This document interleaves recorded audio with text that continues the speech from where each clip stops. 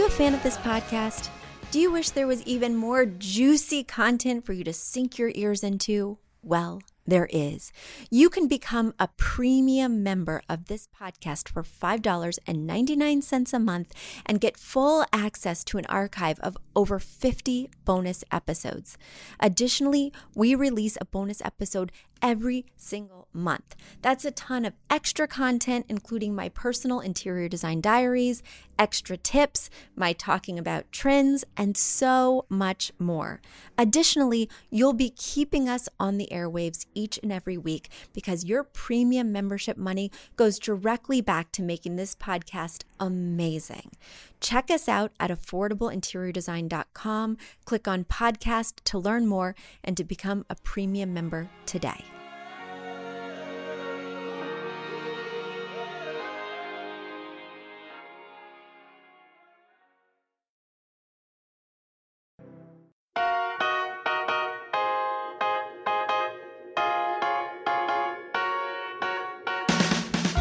You don't need a high-end designer or a lot of money to get a luxe look. Be your own interior designer with big design, small budget. Here's your host, Betsy Helmuth. Hi, everyone. I am very excited to have a special guest this week because so many people ask me about staging, and staging is very different than interior design. And I'm excited that we have an expert here to tell us the differences, to tell us, are you in the market for a stager? Are you in the market for an interior designer? Which one should you be? And she'll answer all of our burning questions. This is Catherine Lewis Brown. She is a home staging industry expert. She's also a business coach, and she's the owner of The Successful Stager at thesuccessfulstager.com. Welcome, Catherine. Hi, how are you? Good, good. Now, you're actually based in Canada, right? I am. I'm in Toronto. Wonderful. We're based in New York City, but certainly we talk about national topics, international topics, and staging is one of those international topics. Yes, it's global. Yes. It is global. Yeah. So tell us a little bit about yourself. What got you into staging? Like many other stagers, I got sort of around my mid-40s. I just had 2 kids. My kids are adopted, so I wasn't magically having children at 45. But I was on mat leave, and I just thought there's got to be something better to do with the rest of my life, the rest of my work life, like something more creative. So I decided to sort of get back to doing something that was hands-on. And at the time, HGTV had ads for one of the staging training companies, which is not around anymore. And there was a couple of shows, one which was, I can't remember, but Stage to Sell or something about selling. And they would decorate with pillows, and they were always dismantling a bunch of things. And I thought, oh, I could do that. And that's really how I got into it. I wanted something that I could go back to school, but not have to commit to 3 years or 4 years back at school.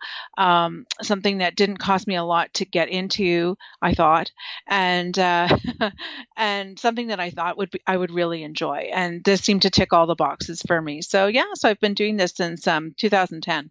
So why staging versus interior design? Was it the length of schooling or?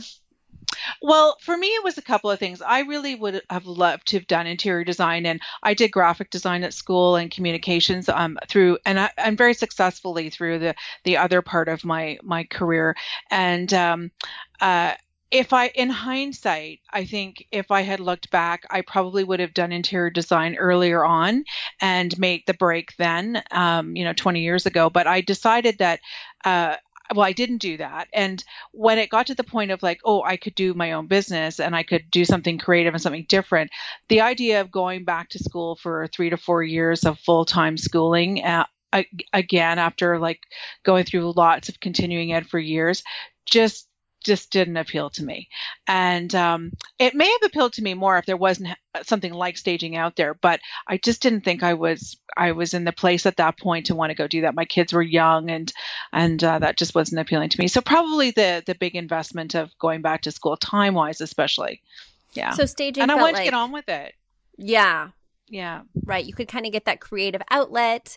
Yeah. You could still design, but it wasn't quite as technical. There weren't all the details. Yeah. Yeah. Well, you're not required to be certified or to have a license or any particular designation to be a stager. Although we would like to see it, like it's changed enough, but and certainly adapted enough that I think the industry could do with it.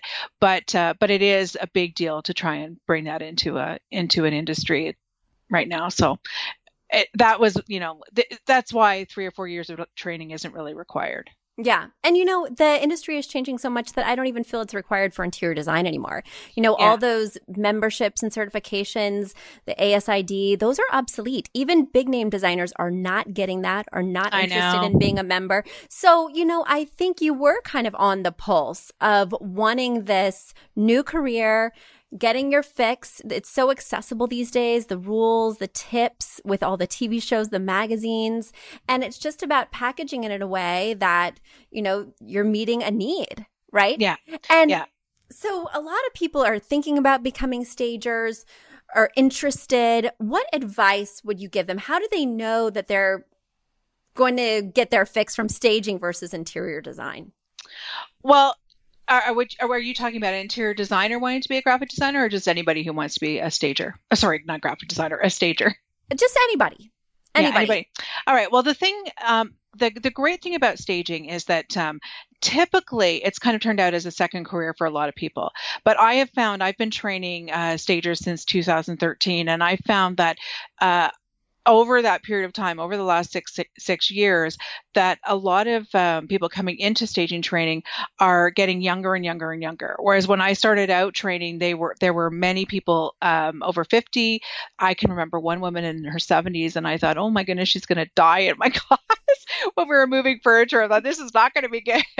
But it's really shifted. I have students like coming straight out of design school, interior design school, who are coming and doing their certification as a stager as well. So that has really shifted. And so what I see now is that there's a lot of people who are coming in who are probably between 30 and 45, who are deciding that this is something that they love and that they could do it relatively quickly. It's not like it was when I started. You can start staging really quite quickly. Like when I have a training program, and honestly, by the time you're in module 3, you could be out there earning some money and putting it into your business. But at the same time, it's not as cheap as it used to be to get into. The whole idea of it being a hobby business is it's a misnomer. It's not an easy business to have. It's a great business to have, but it takes a lot of work to build a business. It's like every other business. You need to find paying customers.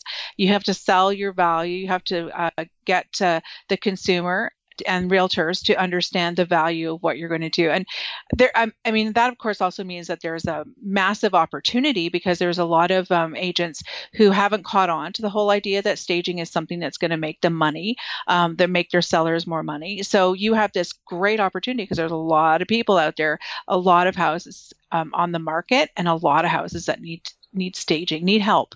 Really. Well, what are those surprising startup costs? You mentioned that it's not as cheap as it used to be. Well, I think the difference is, HGTV makes a big difference, right? Because you're watching any of those channels, watching the Property Brothers, and any of those TV series that are making houses look better, that have staging as part of what they do, especially if you're watching any of the shows that are based around real estate. And what has happened because of that is that the expectation of the consumer is a lot higher. When the industry's been around for 20 years, slowly building up in sort of in the 2000s, and then really sort of starting to make a real dent in the market now. But in the 2000s, there was a lot of occupied stagings, which means that you go into a property and you stage that property, or you get that property ready to sell using what the homeowner already had. And that's really how staging training really started, was that you were doing more of that, but the staging training was helping you to get us to get away, or as an industry to get away from this whole fluffing pillows, because that's not what we do. Fluffing pillows is not what staging is. And so it really elevated the industry, and it changed what we were doing. So over time that happened. But then also because of the the TV programs, there was these great examples of what happens to a property when you do a great renovation in a property, or you address all the pitfalls in a property, all the things that could be negotiated and get so that the seller gets less money in the deal. Those things that you can recommend that they'll do better, which is part of staging. It is. Yeah, that I did can make not know a massive difference. Oh, it's a huge difference. It's a huge difference. Well, I knew it would make a difference, but I just never considered even cosmetic renovations part of staging. Absolutely. Absolutely. And so because of that, partly there is that component, which means we need to be much, much smarter and better equipped to be able to give recommendations that we know really will make a difference on the sale of a property. And then added to that, so we're actually doing some interior design in there as well. The other side of that is that now when you go into a property, the seller will want to know, what furniture are you going to bring in? As before, we didn't bring in furniture. We used what they had, and we augmented it with some accessories and color and bits and pieces, and sometimes furniture, but never like it is now. Like, you can do an occupied home, and this depends on where you are. Like, staging is global. Everybody wants to make more money on the sale of their house. So it doesn't matter where you are in the world. If you're selling a house and you have competition, you want to sell better than they are, which means you have to look better, which means we have to market it better. And you have to have something that's more appealing than the next property, right? So, but depending on where you are, like, I can tell you for sure from Toronto that when you do an occupied home, I don't stage so much anymore because I mostly train and coach, but when I was staging, the difference between when I started in 2010 to when I have sort of petered out is that I would say probably 70 to 80% of the homes that I would do would either be vacant or they would be, absolutely bringing in furniture. I've never staged a home that didn't require something. Right. So, so the market has shifted, and that means that as a stager, you also have to invest in inventory in order to be able to deliver that for your client. Now, there are other ways to do that. Like, you can use the furniture rental sources in the cities, like Cord is one that is a big one in the U.S. And in Toronto, we have several. We are very, very fortunate, but we have rental sources in Toronto that solely rent for staging. And which is amazing because you get really the quality of furniture that you need without going over the top and without being too cheap either. So you get really the best kind of furniture that way. So because of that, it does cost you more to build your business as a stager. Like, you might have a warehouse. It doesn't have to happen immediately and overnight, but you need to know that that's going to happen. That's why it's hard to have it as one of the reasons it's hard to have it as a hobby business. So would you recommend that people use the rental company exclusively, or do you think every stager needs a warehouse? Well, I think it depends on your business model, and I think it depends on what your market is like and what you see as a priority in your market. And sometimes it just means that it hasn't caught on yet in your market, but you want to be prepared. You want to know what those business models, what they can change and advance to, because that will make a difference to your success and to your revenues. Really, when you have your own furniture and you're renting it out every month at 20% of retail cost. So if you have $1,000 sofa and you're renting it out at $200 a month, that money is coming back into your business. And after 5 months of renting it out at $200 a month, it's profit then. So it's a great way to build revenue in your business, and a great way to be able to sell your value to an agent or a builder who wants you to come in and stage and bring furniture in. So you kind of go with the flow. There are $1 million plus, 7-figure stagers all across North America now. So it can be a big business. So when you were staging personally, you had a warehouse? I had a warehouse that I shared with someone. I was very fortunate because I have access to rental sources. I was also training and traveling across the country. So I didn't really want to have a ton of furniture. So I was able to, utilize the rental sources around me. But I had a warehouse 2,000 square foot warehouse full of accessories and art and lamps and rugs and small furniture and occasional pieces. Yeah, it's a lot of fun. When I used to teach this live, and I would start talking about inventory, and everybody in the room, their eyes would go ping, Like it was this like, oh, we're talking about furniture now, and people just get so excited. And they get to buy it and they get to write it off. And yeah. I have to hold them back. It also means a lot of paperwork and logistics, because people ask us all the time. In fact, as I was mentioning, we just got a call today and somebody's saying, what's the difference between a stager and an interior designer? What should I go with? And, I think the key is that we as interior designers generally don't rent furniture. Yeah. And that's a whole nother ballgame because that includes the delivery of the furniture, the picking up of the furniture. That's a whole nother set of insurances. It's a whole nother set of invoices. And what I really recommend to my clients who want us to stage, because we do a lot of occupied staging, is that, they buy those pieces that are missing. Because when you do sit on the market for 5 months, which hopefully they won't, but when you do, you've bought the couch, right? If they've paid $200. But it's hard because, of course, they're leading with optimism that I'm going to sell this right away. I don't want to deal with the hassle of ever having that couch in my life. I'm certainly not going to have a rummage sale after I've sold. It's just another thing for them to think about, and they don't want it in their mind. Yeah. They want it just to be, click and make it happen and make it go away when it's sold. And I think that there's real value to that, but I also think it's a very different industry than interior design. Do you love this podcast? Do you wish you could learn even more? Well, we have an online class bundle. Our online class bundle is comprised of 3 online classes: beautifying your home for less, styling your home, and the fundamentals of feng shui. Each one of those 3 classes is between 30 and 45 minutes long and chock filled with visuals and tips, things that will help you to style your own space or help out with other spaces. Additionally, with the pack of 3 classes, you get an autographed copy of my book, Affordable Interior Design. You get all of that for only $99. Once again, that's the 3 online classes as well as the book for only $99. You just go to affordableinteriordesign.com/classes. Once again, affordableinteriordesign.com/classes to buy your bundle today. And if one of those classes sounded intriguing, but maybe you already have my book or some of the other topics are not of interest, you can buy the classes individually at that site as well. Each class is $40. So head over to affordableinteriordesign.com/classes to get your bundle or your online class today. So what is something aesthetically that somebody should be mindful of? For instance, when I'm interior designing, I'm trying to personally get to know the client.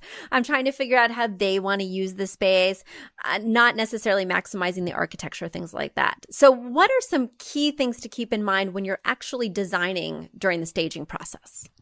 Well, the most important part of, the most important difference between staging and interior design is that when you are staging, you are designing for the buyer.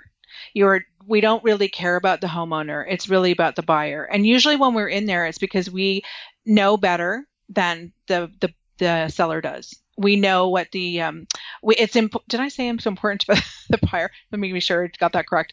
So it's so important that we are staging for the buyer and what the buyer is appealing to the buyer. But that also does not mean that we are designing the way we think that the buyer is going to like it. We are designing based on the fact that we need to appeal to the not necessarily to the greatest mass, but to the people who we know will want to buy this property. So what we're in essence doing is selling a lifestyle. So we're marketing that property so that it sells a lifestyle to that potential buyer, so that we attract the buyers who are the right buyers, who will want this property, who will pay for this property, and hopefully pay more for this property. So we're really working towards that. So it's really about marketing it. We're not always looking at we definitely, it has to be we're always looking at the design fundamentals of it. So we would be looking at scale and size and purpose, like the function of the item. We're always looking at that because the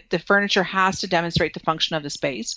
But we're also looking at decorating it so that it's not distracting to the buyer, so that it tells the buyer what this room is for. It highlights the features in the property, which are not necessarily things like that you would do when you were thinking about interior design, because the features that we're selling are the things that stay with the house. The things like the fireplace, the architectural features, the natural features that are like through the window, the light. We don't care really about drapery. In fact, when you stage, you usually get your client to take the drapery off. Yeah. Completely? If they can, it comes off, because we're selling the window and the light. And that's what the buyer is investing in, is that. So it's quite, so there are some real nuances that are quite different. It's not a far stretch for a designer, but they need to know what those nuances are in order to be really successful at it. And unfortunately, one of the challenges we find is that it's great when someone with interior design background wants to stage, but if you've never taken any training and you don't know the differences, neither does the seller that's hiring you.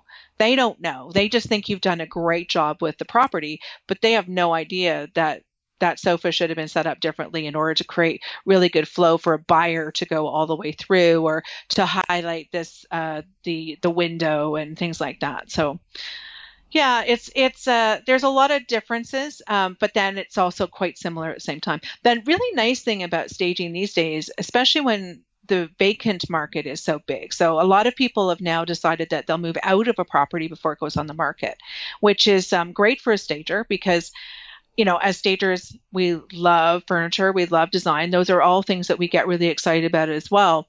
And it means that we can, when we've purchased all this great inventory, we get to design this space exactly the way that we want it. So we are not doing it for anyone else except us, which is really nice, but within the parameters of like what our buyer is, what's going to appeal most to our buyer. Well, and in that vein, do you ever talk to the real estate agent and say, who do you think this buyer is? What kind of lifestyle are we appealing to? Do you work hand in hand with the real estate agent, or are you kind of your own entity? Well, you're foolish to not work with the realtor on that, because that realtor is usually somebody who is going to be a long-term client of yours. If everything goes well, you want to make sure that you have a good, strong relationship with them. However, it is also really important to not assume that they know, and for you as a stager to know the market. So when you're working, you tend to work in a specific area, like you work where your realtors go. And so you often get to really know what the average prices of homes are, what typically attracts people. Like, for example, when we were talking about giving recommendations on renovations, one of those things would be about countertops, for example, or flooring. So we know that flooring is like one of the top 3 things that buyers are looking for is up-to-date flooring. We know that carpeting is not a big seller. It can be a turn-off to a lot of buyers. So when we go in, we'll talk about like changing up the flooring. Whereas a realtor might not necessarily know that. Like a realtor might be looking at the saleability of the house and how they're going the transaction, whereas we know what a buyer wants. And that's because we work in that area and we know that market, and we work with other realtors as well. So we have an exposure to a lot of what's going on in the real estate market and know what a buyer is looking for the most part, and what they'll spend more money on. Well, it's interesting that you have to have your finger on the pulse of the market as well, almost having a real estate agent mentality. Yeah. And, creating a relationship with them, but not relying on them for that information. That's interesting. Yeah. You want to work with them. And sometimes they're super, like when you get great agents who really know their market and they really know what's happening in it, that's great. But what's even better is when those same agents turn to you to be the expert. Because we really are that. We really do know. We know how to set up a property. We know how to market the best features of the property. We know what will sell. So it's great when they come to us and we're the expert. Right. And, as you were describing this lifestyle, the clients, the furniture, when you are staging a vacant home, what should somebody expect to spend on the staging? Because I'm thinking ripping out the carpeting. I'm thinking refinishing the floors. What is that number? Is it 10% of the sale price? Is it 3% of the sale price? I don't even have a clue.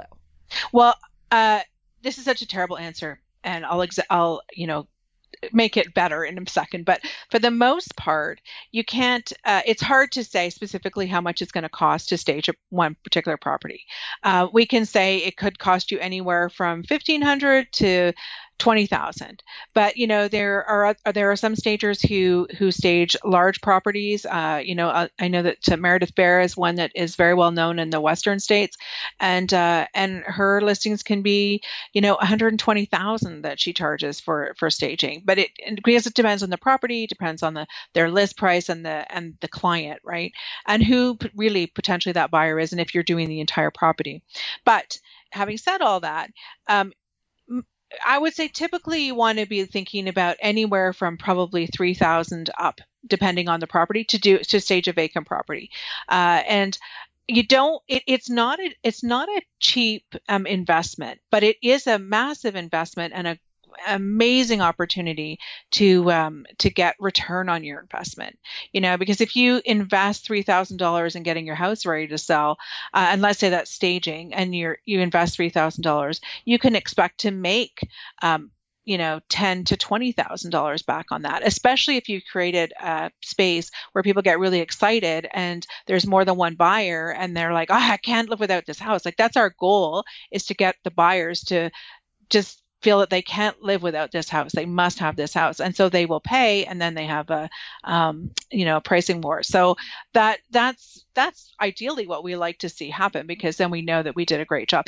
And when we know we're really successful is when a house has been on the market, didn't sell, then comes in and it's staged and it's sold within 2 weeks. Those are great stories because they really demonstrate the value. Buyers are kind of lazy, in the sense that they don't necessarily know, they can't visualize, and I'm sure you get this in the interior design world as well. They can't visualize what a space is going to look like at all. And you go into people's homes and they're all white because they just haven't a clue what color to pick, so they rather just stick with the white. And they put pictures up really too high on their walls and things like that. They just don't have that capacity, and we have the design skills to be able to do that. So, well, as a buyer, I really appreciated that the house I ultimately bought was completely empty, because then I could see all the flaws. I could see that there were no rugs trying to cover up a scratch or, that kind of thing. But I do think it was partially because I could visualize. I'm an interior designer. So I could see the scene before me, and I just wanted to see my blank canvas on which I would paint. Yeah. But the value is so there, whether it's just having somebody come in and recommend some wall color, or, because a lot of my clients are on budgets, tight budgets. And so if they were going to do just a couple of things to improve the quality of their home, what should they focus on? They don't have the money to do all the staging, but they want to fix a couple elements. Well, first off, one thing that I should say as well is that when you are thinking about how much it's going to cost you to get your house on the market, and this includes staging, you want to think about 1% to 3% of the list price. So if you have a $500,000 house, you want to think about it as 1% to 3% of that will be, so 15,000 would probably be the range that you might think that you're going to have to invest to get your house ready to sell on the market. So that could be like updating floors, it could be painting, it could be getting storage, it could be doing some landscaping, and it should include staging as well. Now, sometimes and we get this all the time where sellers are on a budget. So there's a couple of things that I think are hugely important, even more so than staging. First of all, the first thing really is to hire a stager to come and do a consultation. And a good stager is going to try and upsell you to staging because that's what they do and they know that it works. But they also are going to do a consultation because they know they can really give you some tremendous value at that consultation. And in that consultation, that's where they're going to talk about where they can give you recommendations of things to do that are going to help you to get more on the sale of your house. It could be repairs, because we don't want anything to be negotiable from a buyer. Like, we want to take away any of that opportunity, so that instead of like when you list a house and you list it for $200,000 and a buyer comes in, they don't want to knock it down because there's nothing to knock down. Right. There's no bad roofing or, anything like that. That's not an issue to them. So they're going to pay $200 because there is nothing to negotiate. But if you had a bad roof or you had flooring or carpet that was 10 years old and filthy, and the buyer really shouldn't have to be paying for what you didn't do, like for the upkeep, right? So they're going to take 10 grand off because they're going to have to put in new carpet, and it's hard to negotiate back from that. So you want to think about that 1 to 3% because that will include those things that will have to be done. So some of the most important things that you can do is that will bring the most amount of value is that we know that buyers really, they will pay more for up-to-date flooring, fresh wall color, and lots of storage. So probably the easiest, cheapest thing to do is to tackle the storage, because that's, we often hear people talk about how you depersonalize before you get your house on the market. It's not really quite depersonalizing. It's really taking away all the extra pieces. So there's nothing smaller than like a mango. Like everything has that you leave out has a purpose. And because it becomes visual clutter, which is not what you want when you're selling a property. We also don't want to distract buyers by all those personal things because they stop to look. Like I stop to look at people's personal photos, but we want them to look at the house. We want them to buy the house. So that becomes really critical as well. So probably decluttering is probably one of the most important things they could do, a really thorough clean or even a professional clean and decluttering. Or what about that storage you mentioned? Oh. Is it just to show off the storage? Is it about decluttering, or is it about like hiring a closet system person? You hate to do that and then never use it yourself. No, I don't think you need to do that. The purpose of decluttering is to give the impression to the buyer that there's no lack of storage. So when we do a consultation, if I go into a kitchen and there's a microwave on the counter and there's pots and stuff and it just feels really like overwhelming, or there's an extra shelf unit or an extra, freestanding pantry. I want all those things gone. The freestanding pantry as well, because that says to a buyer, "Ooh, that's a really small kitchen. There's not enough room in it for us." We don't want closets to be overpacked because that says there's not enough room here for clothes. So we get them to like pack up those extra things. Nothing needs to be on the floor that doesn't actually have a purpose. Like, so don't leave toys and things on the floor. That's why it's so like when we as stagers look at real estate photos and these homes are just like packed with stuff, and we're like, oh, it'd be so easy for you to fix that, and it would cost you anything. Put the toilet seat down, even. So things like that. So yeah. No, I think that's interesting, is even if you do Fold Tight personally, getting rid of that clutter to give the illusion that, I'm going to take 10 cans of soup out of my pantry just so there's space between the cans. Yes. And whoa, that looks so much more spacious. That's interesting. Wow. Yeah. That all makes sense.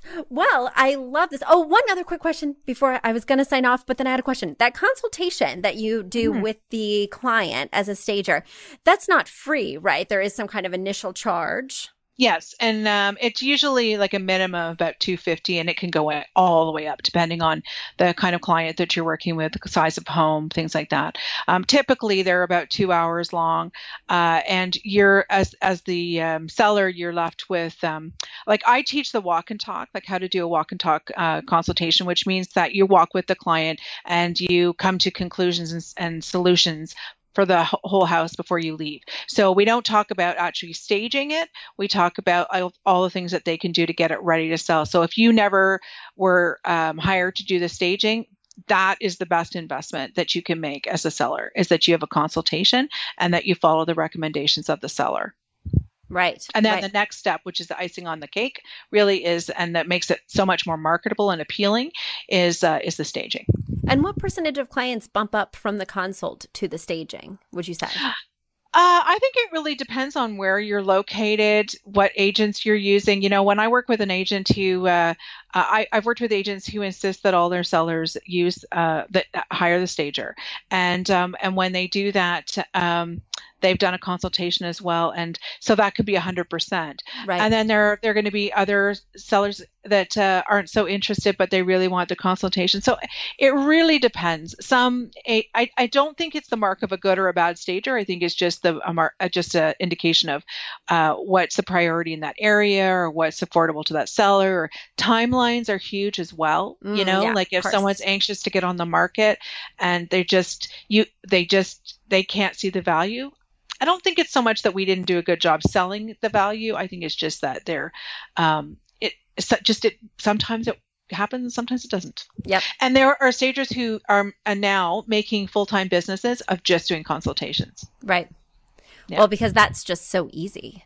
It's easy. There is no investment in. Yeah. Like as a stager, if you want to stage and you want to make a difference to a seller, that's a super way to do it. Yeah. And then it's a very low overhead business to get rolling.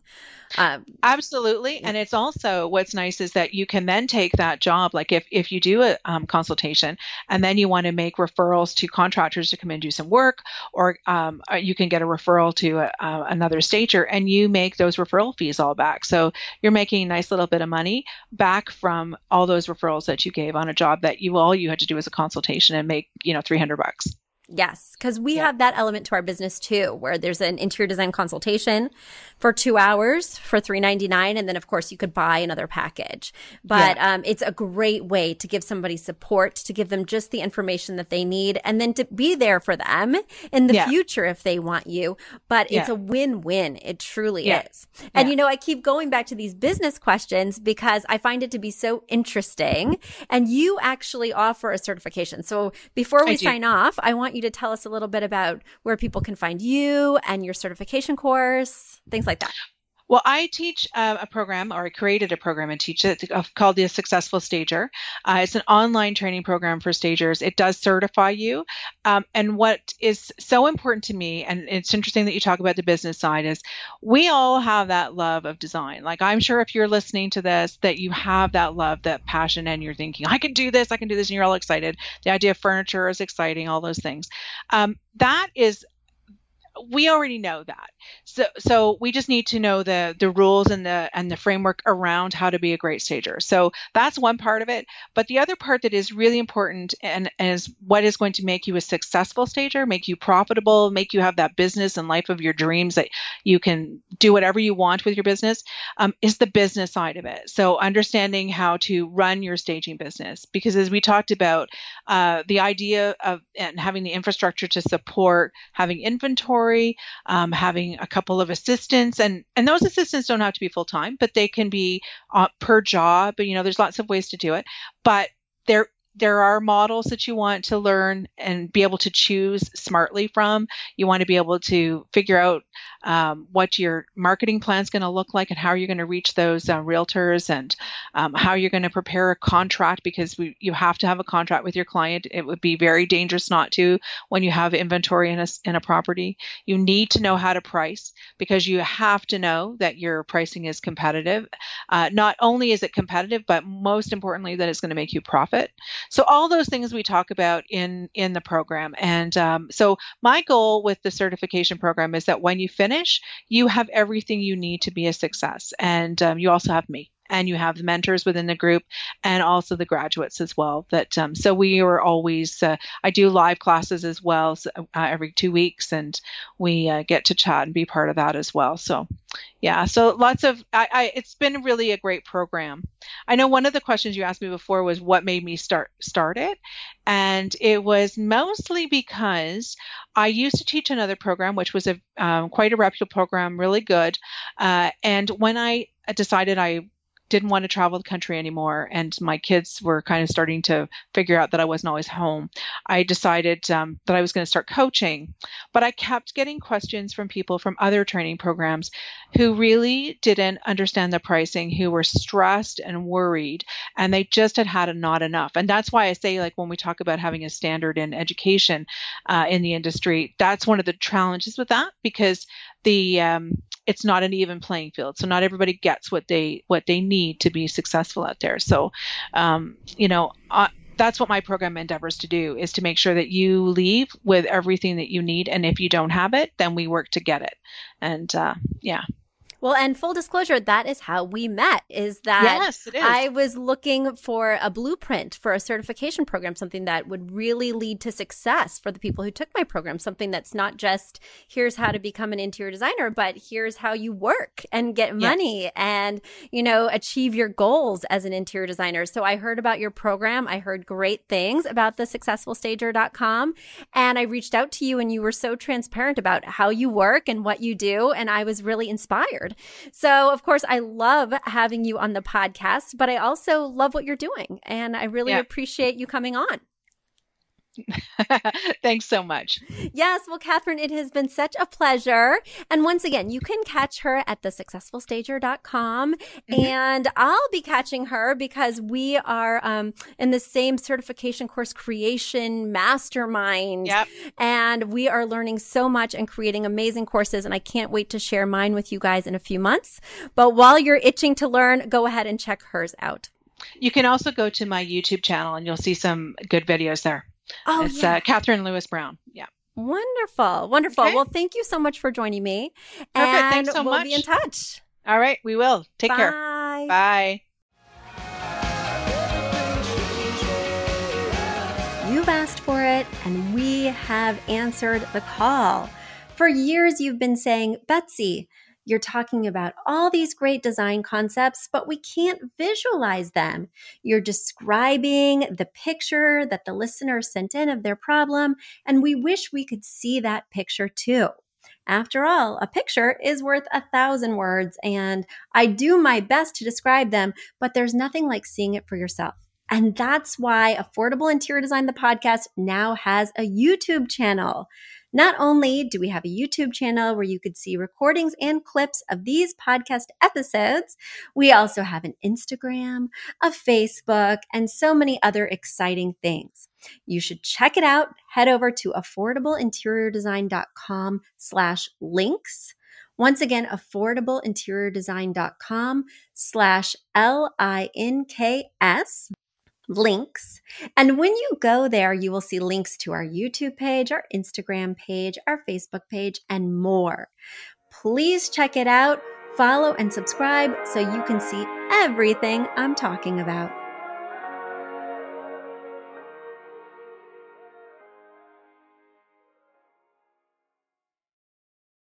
A big thank you to our amazing producer, Catherine Heller, to Aton and the MVCR House Band, and to Affordable Interior Design, the sponsor of this podcast and the premier place to get an amazing look on a budget. Check out affordableinteriordesign.com. If you guys love the show, the very best way to support us is by spreading the word. Tell your friends or write us an awesome review on iTunes. So until next week, guys, thanks so much for joining us, and I'll talk to you soon. Bye.